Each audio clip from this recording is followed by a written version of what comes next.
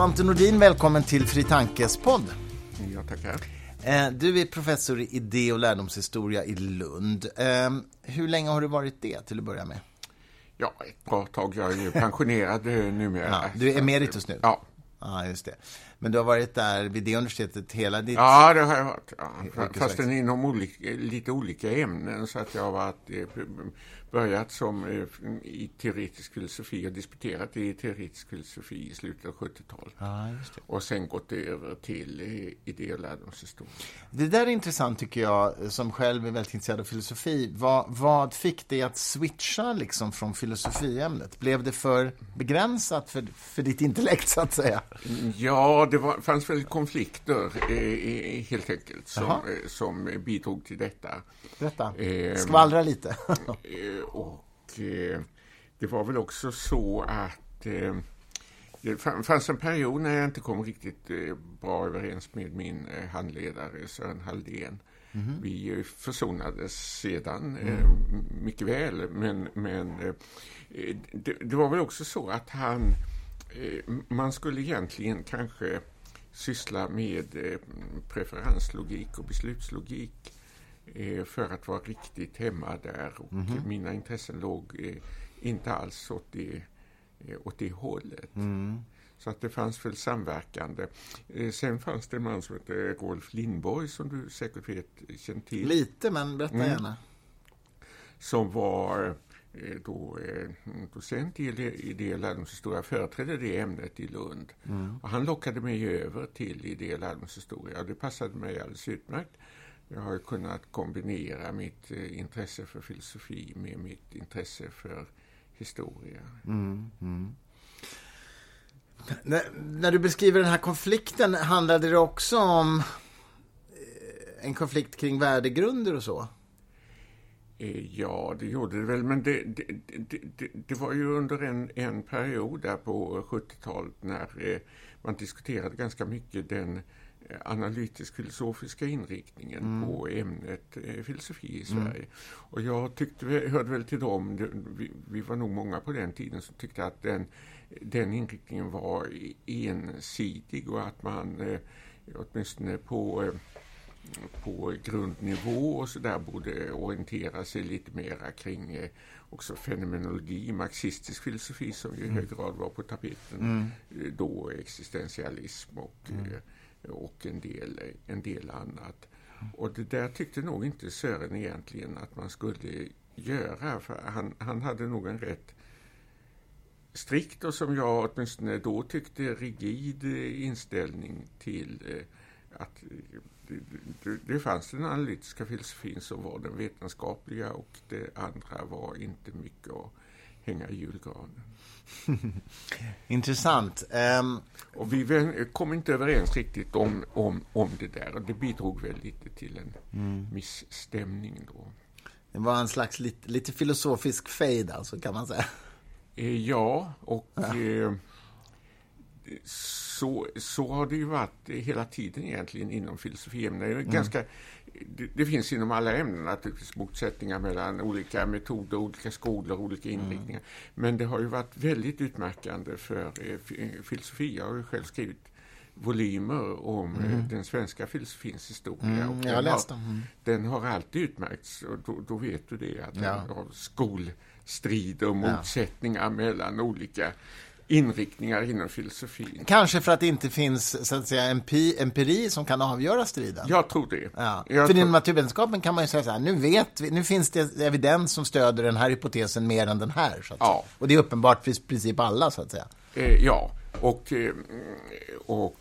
så är det ju också inom empirisk historieforskning, litteraturhistoria, konsthistoria, betydligt mer. Ja, i alla fall mer. Sen kan det ju finnas motsättningar. Det finns det ju även inom naturvetenskaperna, som du vet. Jo, men på ett annat sätt kanske. På ett annat, lite på ett annat sätt. Men, fortsätt. Medan filosofi är ju bara teori egentligen. Det finns inga det finns ingen tänkbar experiment som kan avgöra. Nej, idealismen stämmer nog inte, den är falsifierad. Det är liksom omöjligt att tänka sig så är det helt enkelt inte, utan det är en principdiskussion hela tiden. Ja. Precis, men du, din egen filosofiska intellektuella utveckling, började den i en marxistisk analys?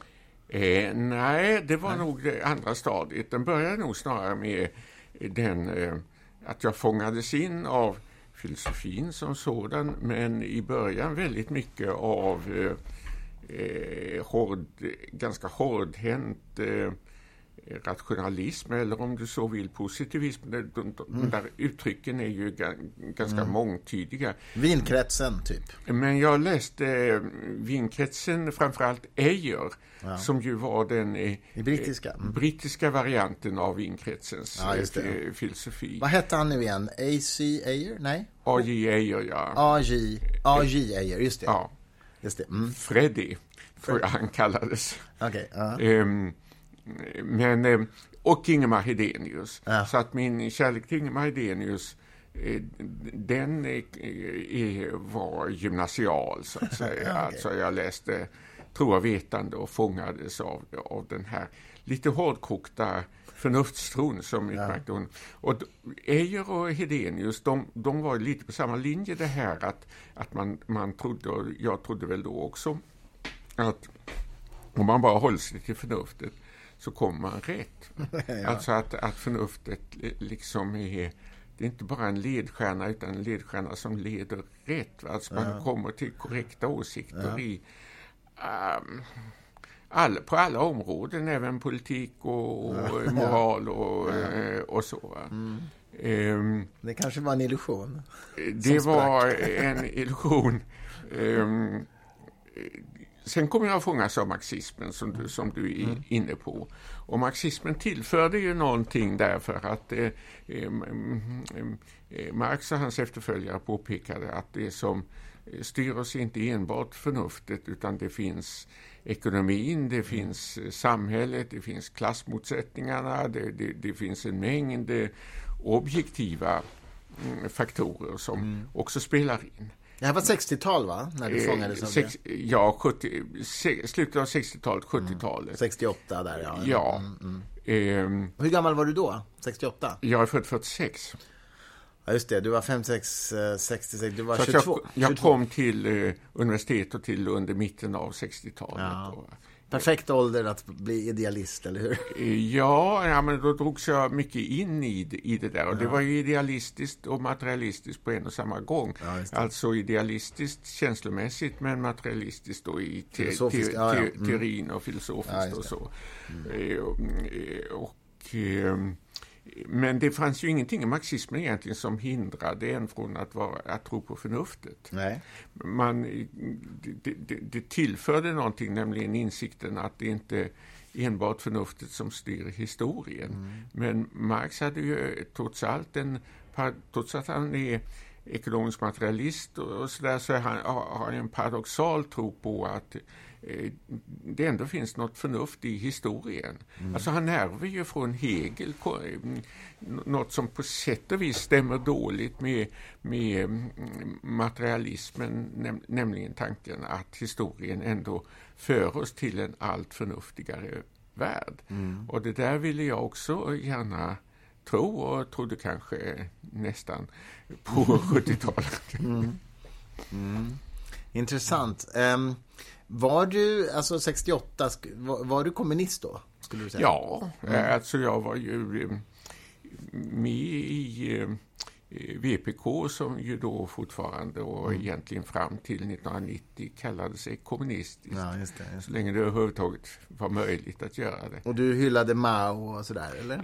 Ja, alltså vi var ju Vänsterpartiet var ju på den tiden liksom fortfarande, det var ganska högt i tak, och det var inte den här maoismen som frodades inom Sveriges kommunistiska parti och så, att man när det gällde Kina och Sovjet så var det rätt distanserat, att man hade sympatier men inte, alltså man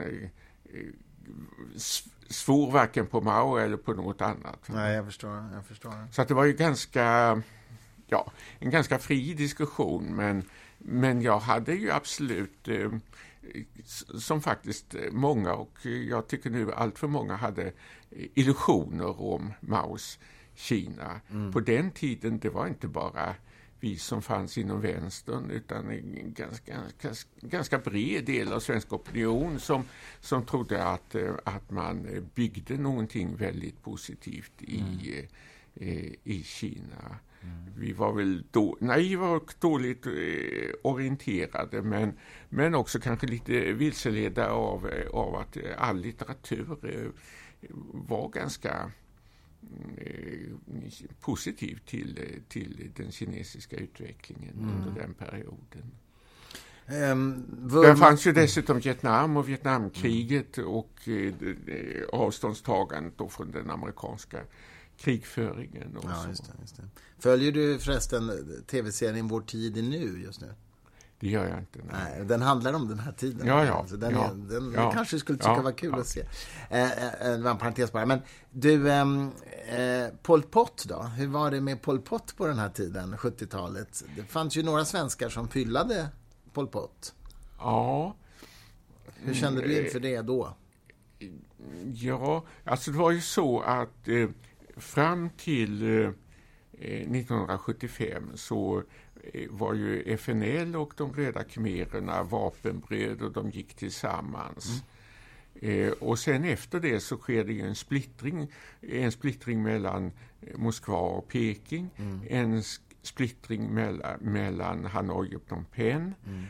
Och jag följde ju det där, och jag blev väl inte på något som helst sätt någon anhängare av de röda khmererna, men inte heller av den vietnamesiska invasionen alltså jag kom ju så småningom att tycka att både Vietnam och Kampuchea blev mer och mer från skräckande, va? Alltså att avskräckande, och frånstötande, va? Så att när VPK då hyllade den här vietnamesiska invasionen, eller egentligen gjorde de inte det utan de förnekade att den hade ägt rum överhuvudtaget, och jag tyckte att det där verkade lite bisarrt. På något vis hade jag väl då fortfarande en förnuftstro, att jag trodde mera, och det gör jag fortfarande, på sunda förnuftet än på politisk propaganda. Och det här att då helt förneka att det alls hade funnits någon invasion eller någon... Det bidrog till att jag avlägsnade mig rätt mycket från vänstern. Alltså att det fanns trots all debattfrihet, och trots att det var ganska högt i tak, så fanns det en dogmatism någonstans. Du, om du skulle definiera din liksom politiska hemvist idag, hur skulle du definiera den?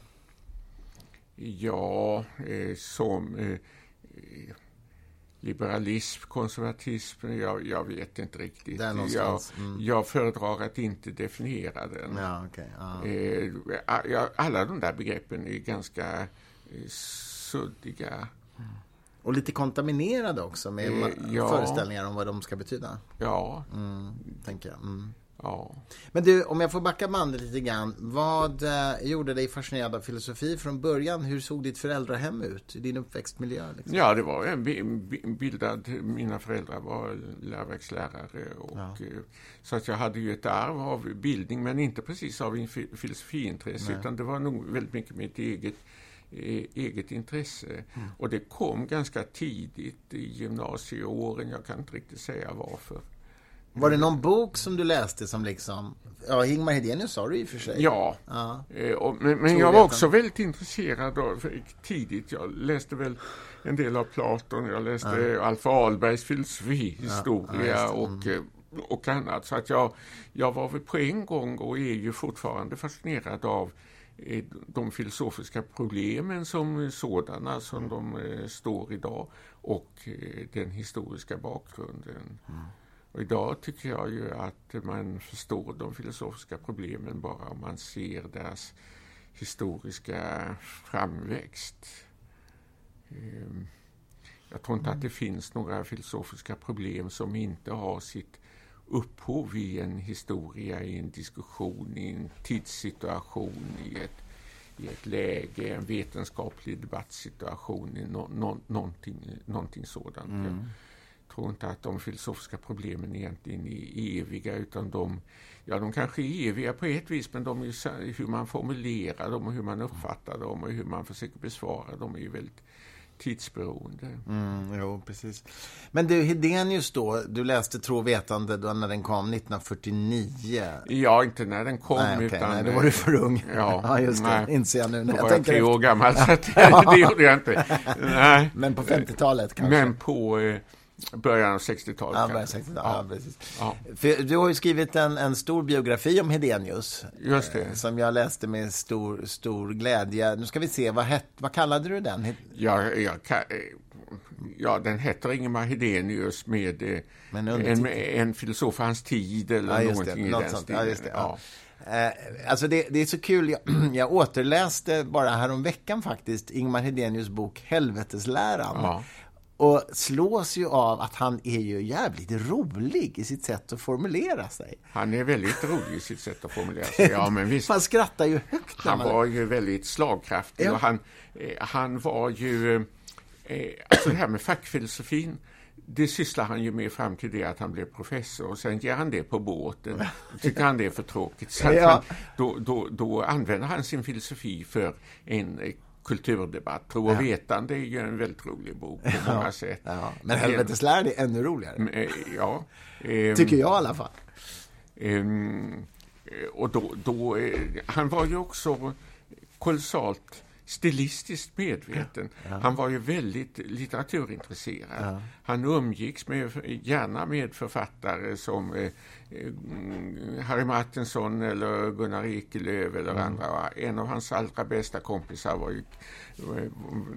var ju Knut Jansson, litteraturkritikern. Så att han hade ju många strängar på sin lyra. Ja, spelade musik också. Han var ju flöjtspelare och älskade musik. Han har skrivit väldigt fint om Mozart och annat i den stilen.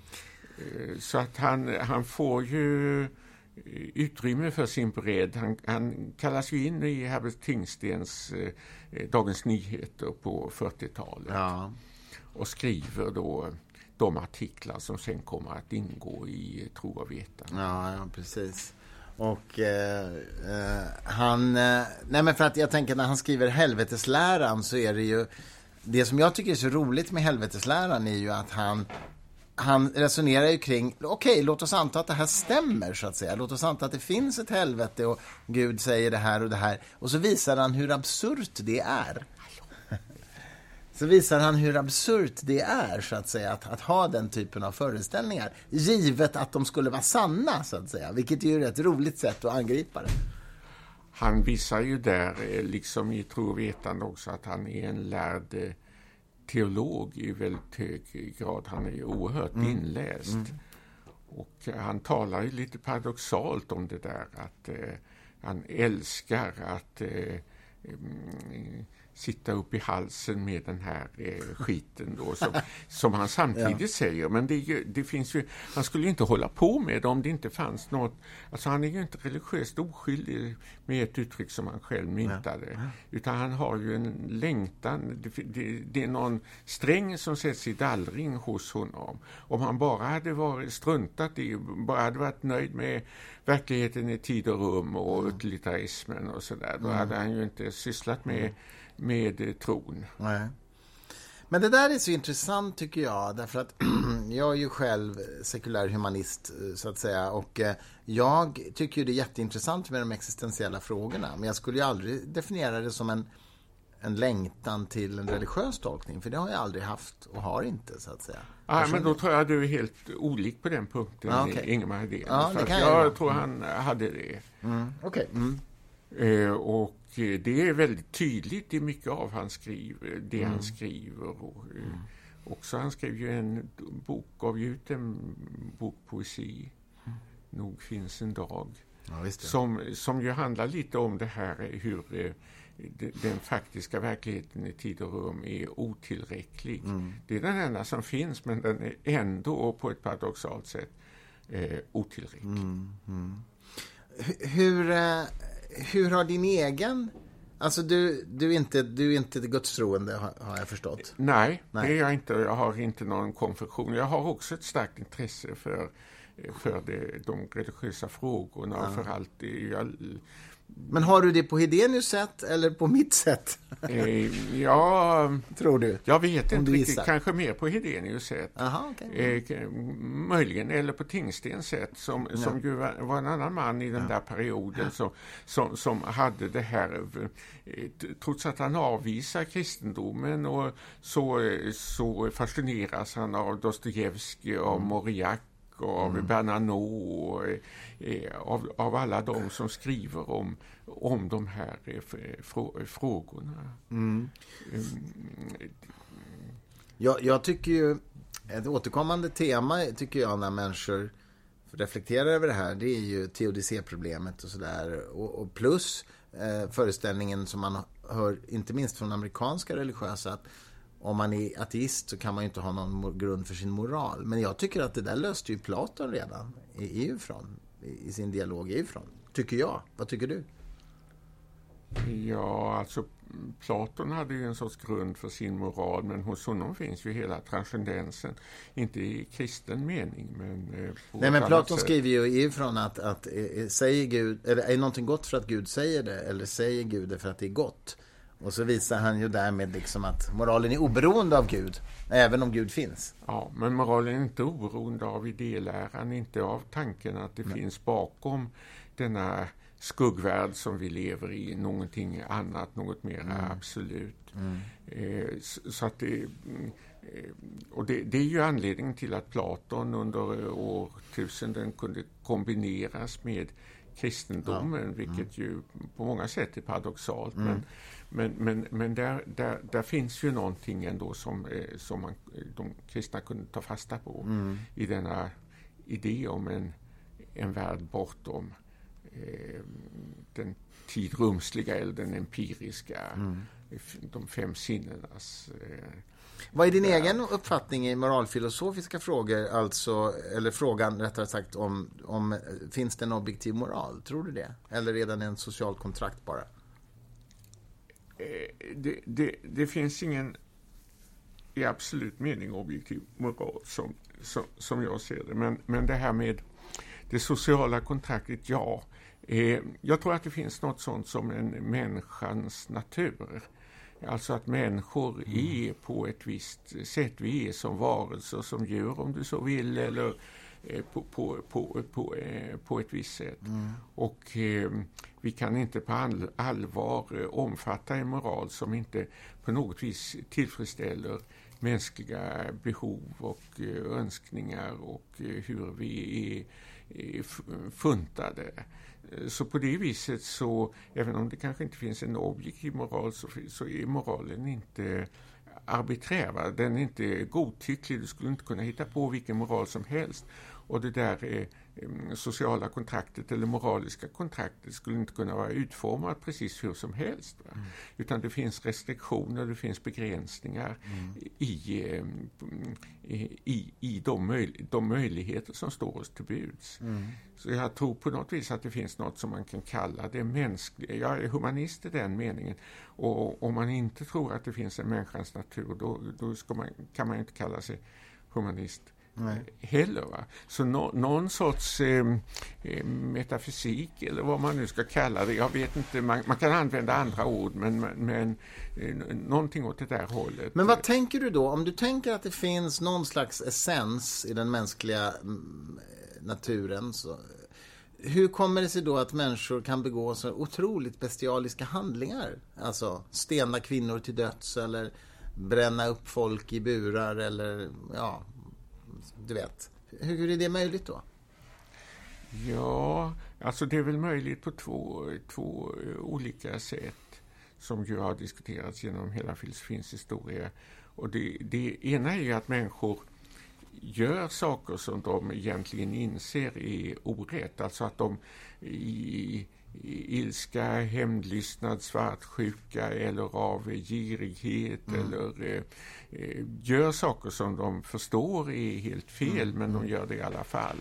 Den andra varianten är väl att man är hemfallen åt någon ideologi, en religion, en fanatism av något slag som får en att tro att de är gräsliga handlingar. Tänk på kommunism eller nationalsocialism eller islam eller framförallt i gångna tider kristendomen. Kristna, krigen i Europa, ja. Att man tror att detta är vad Gud vill. Men då förutsätter det ju en sorts teoretisk övertygelse som jag skulle mena är helt felaktig. Alltså att det är egentligen inte så enkelt att de har helt fel moral, utan det är väldigt mycket så att det där som vi tar avstånd ifrån, de förfärliga handlingarna, vilar på. Alltså dessa människor i IS, de tror ju att det finns en Gud.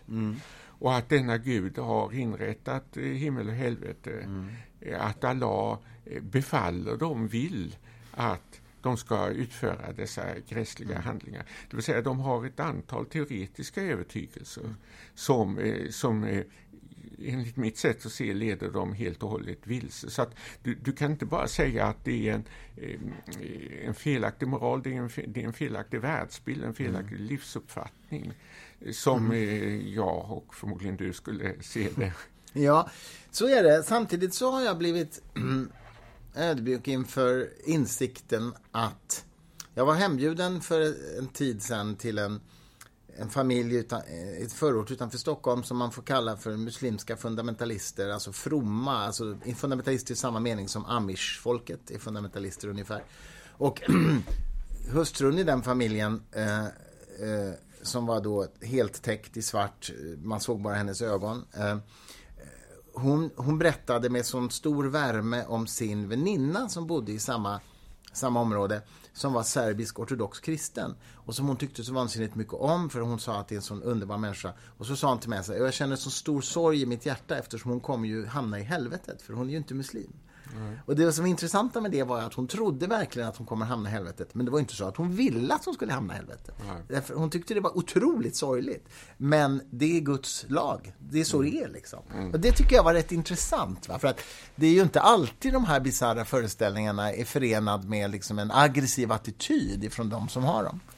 Nej, och jag tror mycket på detta att ofta så handlar det om alltså också en övertygelse om hur världen är inrättad, hur det är. Det som jag då kallar en teoretisk övertygelse av något slag. Och det gäller ju också om kommunismen och stalinismen eller något sånt där som ju innebar att man kunde offra miljontals människor.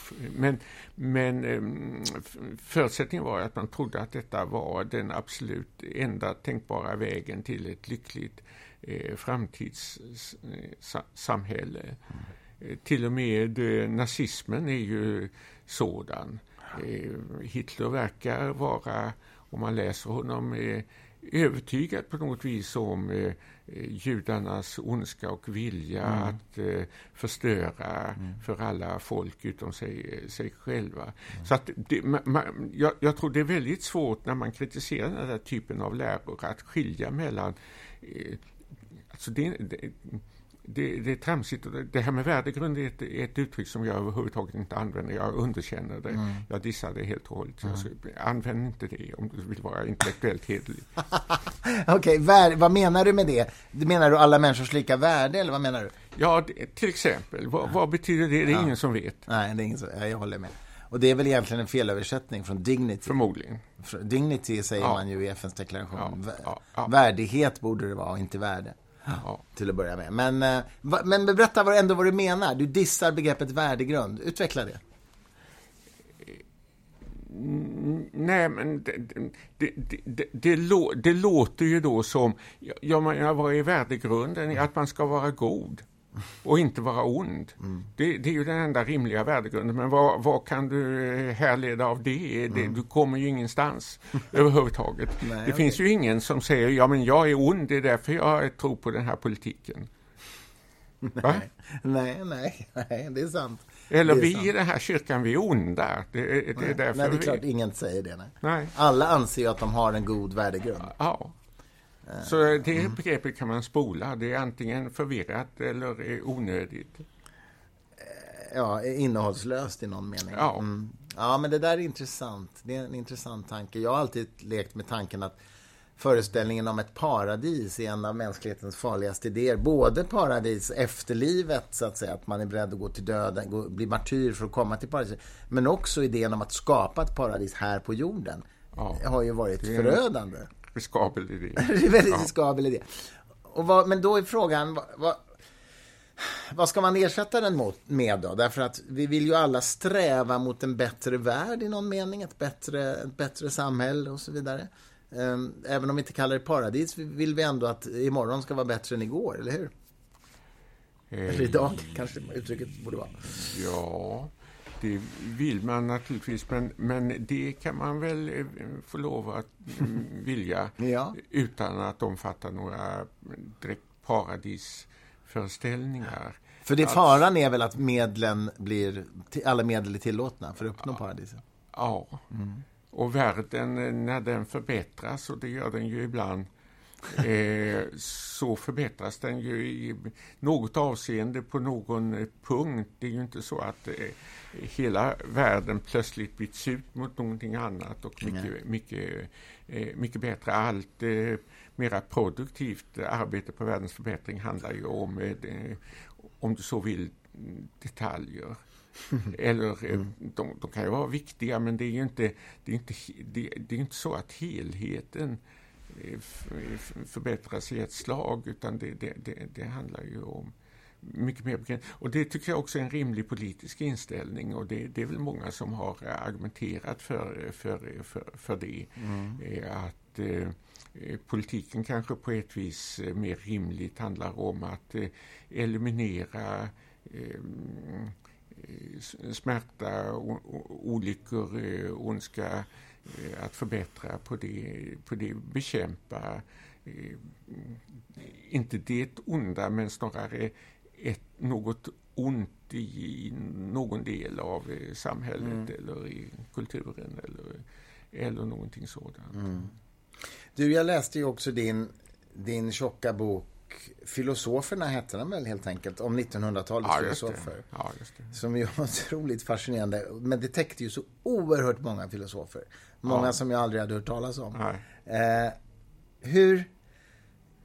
Hur liksom bemästrar du hela det spektret? Liksom, hur gjorde du research för en sån bok? Det är jag nyfiken på. Ja, alltså det jag skriver mest om där, det är väl sådana filosofer som jag alltid har läst och umgåtts med. Det finns ett antal favoriter. Och sen fanns det väl många som jag fick läsa in för att skriva den där boken, som jag inte var så förtrogen med utan läste in. Det finns ju också den där tanken att man kan inte för att förstå inte stirra sig blind för mycket på de så kallade stora filosoferna. utan man måste se dem i sitt sammanhang, i sin egen debattsituation, och där deras tankar uppstår och där deras första böcker skrivs, så är de ju fortfarande inte längre ännu inte de där stora filosoferna, utan de är tillsammans med många andra som idag kanske är bortglömda, men som spelar väldigt stor roll för att forma deras tankar. Så att det var lite grann där att det är spännande att gå tillbaka och titta vilken debattsituation fanns de i.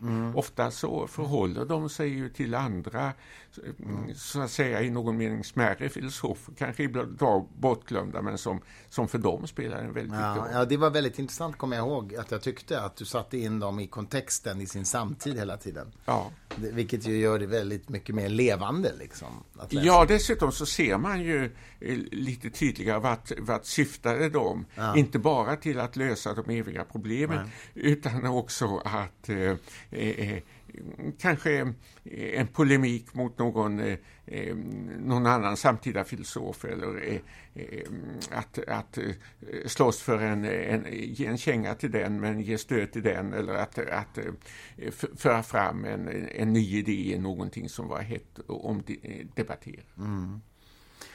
Läste du någonsin Michel Onfray skrev ju en serie böcker, Filosofins mothistoria tror jag de kallas på svenska. Ja. Läste du dem?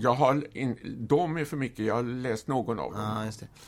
Jag menar, hans tes var ju att många filosofer sorterades bort utav den kristna kulturen för att de helt enkelt inte gick att införliva i den kristna, så att säga, tankesystemet. Inte minst från de antika filosoferna tog man liksom bort. Ja, alltså det är väl helt korrekt.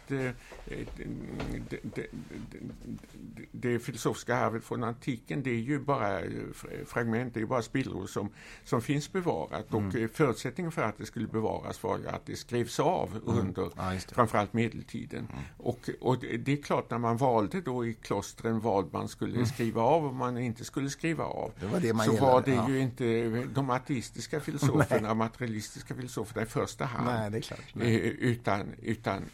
Utan andra. Va? Men det är lite intressant, för jag insåg när jag läste om Frey liksom att hela den filosofiska tradition som vi idag känner till har ju filtrerats. Den har filtrerats. Samtidigt så är det ju så att man till exempel skriver av Lucretius De Rerum Natura. Ja. Den bevaras ju. Ja. Återupptäcks på 1400-talet. Varför gjorde man det, tror du? Skrev av den trots att den var ateistisk? Jag vet inte, det är möjligt att det var den poetiska formen som räddade den. Ja. Det är ju stor dikt. Och det kan man kan uppfatta att det är som stor litteratur. Att det kan hända att det är hexametern som räddar den här dikten för eftervärlden. Jag vet inte. Nej. Ingen kan veta. Nej, det är klart. Nej, men det är en intressant tanke. Du, din senaste bok handlar ju om politiska projekt i Sverige under 1900-talet. Sveriges moderna historia. Ja, just det. Ur ett liksom politiskt projektperspektiv, eller hur? Ja, och vilka projekt är det du tar upp? Ja, jag ser då Sveriges moderna historia har jag definierat från 1809 och framåt. Och jag försöker urskilja där, inte epoker, utan jag kallar det istället politiska projekt som är 5 stycken. Vilka då? Och där den första är när man är 1809-1810 med kuppen mot Gustav IV Adolf, revolutionen, där den nya författningen, regeringsformen, riksdagsordningen, tryckfrihetsförordningen, så etablerar man den konstitutionella ämbetsmannastaten. Alltså en skriven författning, en konstitution, men också en stat som ger ämbetsmännen ett väldigt stort inflytande. Det är inte den personliga, nyckfulla kungamakten, utan det är den väldigt välreglerade, administrativa, byråkratiskt styrda staten. Och det där tänker jag mig då vara fram till mitten av 1860-talet, och då kommer ju tvåkammarriksdagen som avlöser den gamla fyrståndsriksdagen. Det kommer också en så stat som bygger järnvägar, som inför näringsfriheten, som lägger grund för industrialismen. allt detta som August Strindberg kallar det nya riket. Det är det andra politiska projektet, det andra moderniseringsprojektet, för jag tänker mig att alla de här politiska projekten vill i en eller annan mening modernisera, som man själv uppfattar det, modernisera Sverige. Och fyrståndsriksdagen uppfattas som den är europeiskt gammalmodig, och man för upp Sverige till någonting som är mera up to date i den tidens Europa, alltså en tvåkammarriksdag. Och det där projektet varar fram till sekelskiftet 1900, fram till kanske 1905. Och det tredje projektet det blir demokratiseringen. Industrialiseringen bidrar till att föda fram en ny, till ett proletariat, ett industriproletariat, en arbetarklass. Också en ny typ av borgerlighet som inte ryms i de gamla formerna. Och som ställer krav på allmän rösträtt och parlamentarism och annat. Och det där genomförs 1907 kommer den första stora reformen under en konservativ statsminister, Arvid Lindman, och sen genomförs resten efter första världskrigets slut 1917 till 20 ungefär. Då kommer ju också den kvinnliga rösträtten. Ja, precis. Och det kallar jag en modernisering som också är en demokratisering, den fulla demokratins genomförande. Det är det tredje projektet. Det fjärde projektet är ju det här som vi kallar folkhemmet. Per Albin Hansson. Som man associerar framförallt med Per Albin Hansson. Och som ju innebär, alla de här projekten innebär att man försöker flytta in nya samhällsklasser, nya grupper in i politiken. Dra med dem, införliva dem, få dem att medverka i bygget av Sverige. Och det Per Albin vill åstadkomma, det är en välfärdsstat. Det är pensioner, det fanns ju tidigare, men man förstärker detta. Det är sjukvården, det är skolorna, det är det är en välfärdsstat. Men det är också folkhemmet är ju ett hem för det svenska folket. Det är ju en ganska inåtvänt politiskt projekt, men det ligger i tiden. Man kan jämföra det med en New Deal, Franklin D. Roosevelts projekt, och med danska motsvarigheter.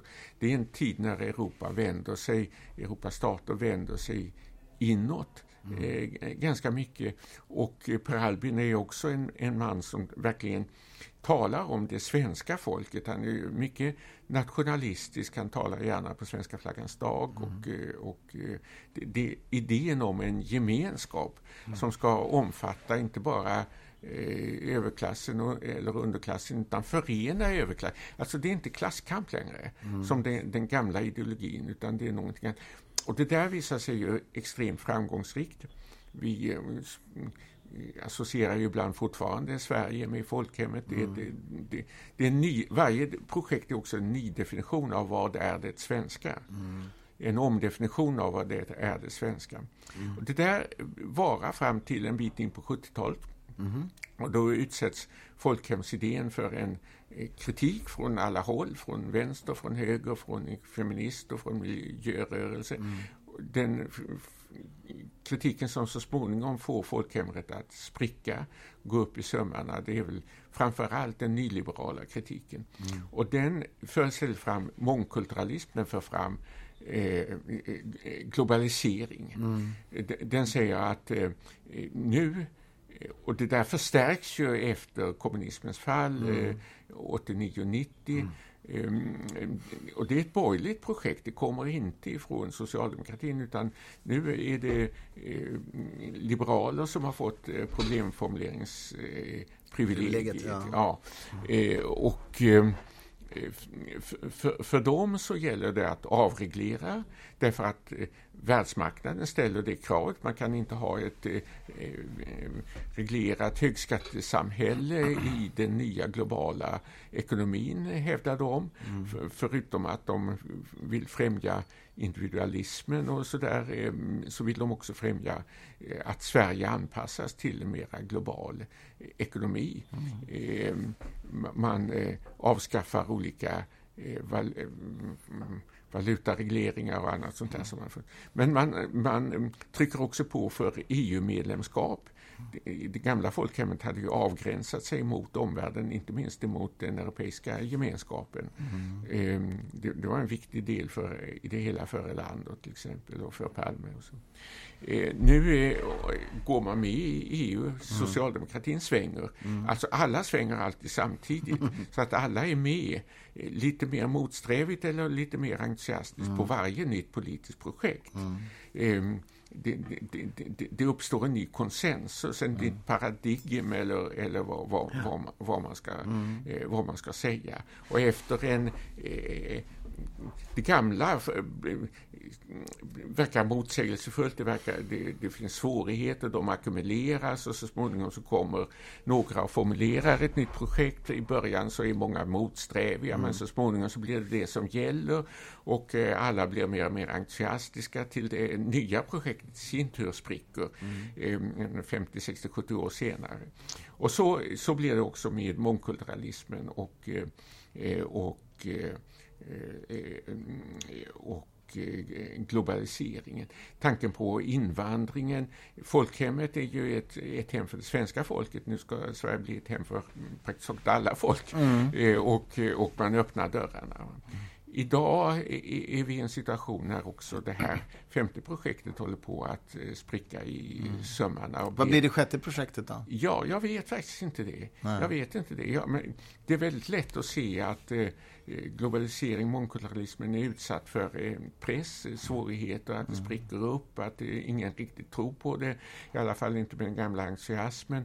Vad som kommer nästa gång, det vet jag inte. Jag läser just nu Carl Bildts bok Oredans tid. Har du läst den? Jag har inte läst den. Men den är väldigt intressant. Den handlar ju om det här som händer nu i världen. Liksom. Ja.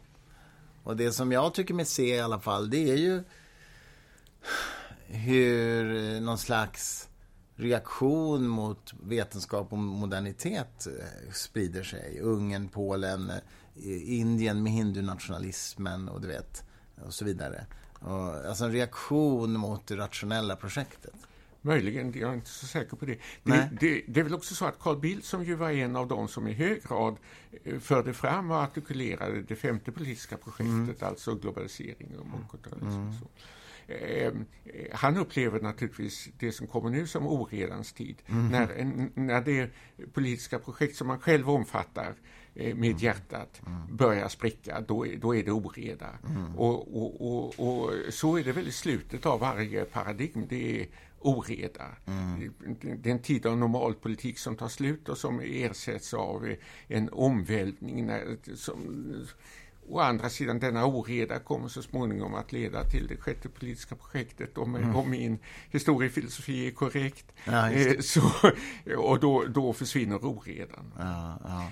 Men du, vad är din egen förklaringsmodell då till det här som händer i så många länder i världen samtidigt? Ryssland, Ungern, Polen, Indien, England med Brexit och Trump i USA och sådär. Det finns ju någon slags gemensam nämnare i det här. Ja, alltså det finns många sidor av det hela, men det finns en sak som är väldigt viktig och som inte alltid framförs med tillräcklig tydlighet i diskussion. Och det är ju det att när det kalla kriget tar slut och Sovjetunionen faller, då faller också egentligen argumentet för varför USA ska ta ansvaret för världen. Alltså argumentet för Pax Americana eller för det amerikanska imperiet eller för att USA ska vara den hegemoniska makt som ordnar upp alla världens angelägenheter.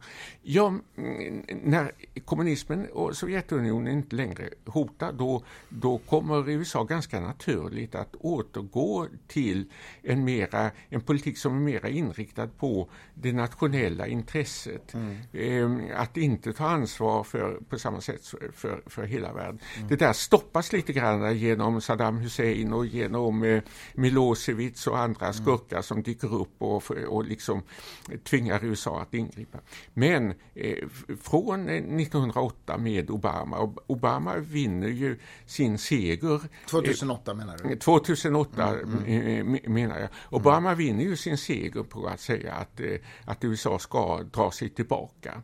Och det är det man gör. Och när USA drar sig tillbaka från början så har ju republikanerna en annan hållning, men med Trump så accepterar även republikanerna den här tanken. Det finns en linje från Obama till Trump, menar jag. Okay. Och egentligen så visar sig många av de här tendenserna.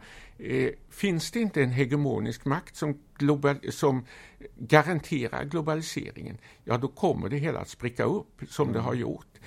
Då blir det var och en får se om sitt eget hus. Man kan jämföra lite grann med vad som händer under 30-talet när en världsordning börjar spricka. Jag tror det här storpolitiska skeendet är väldigt viktigt för att USA drar sig tillbaka. Somliga är entusiastiska, äntligen slut på USA-imperialismen och så. Nu åker de hem, det är vad vi alltid har velat. Putin jublar naturligtvis, kineserna är glada över en mera multipolär värld.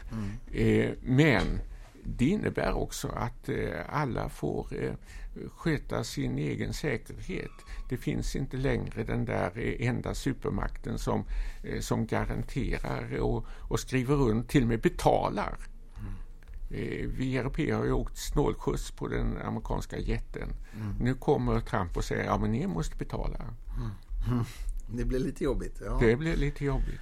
Du, vi ska avrunda, men jag vill bara fråga dig, har du något nytt bokprojekt på gång som du kan tala om, eller det kanske du inte kan? Nej, det gör jag inte. Nej, men det har jag all respekt för, såklart.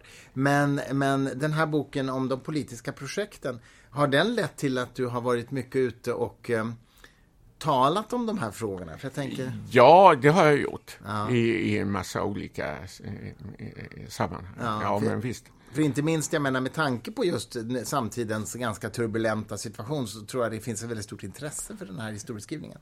Ja, men så har jag också uppfattat det. Och det är ett försök då att man kan inte skriva historia utan att försöka ge det en struktur.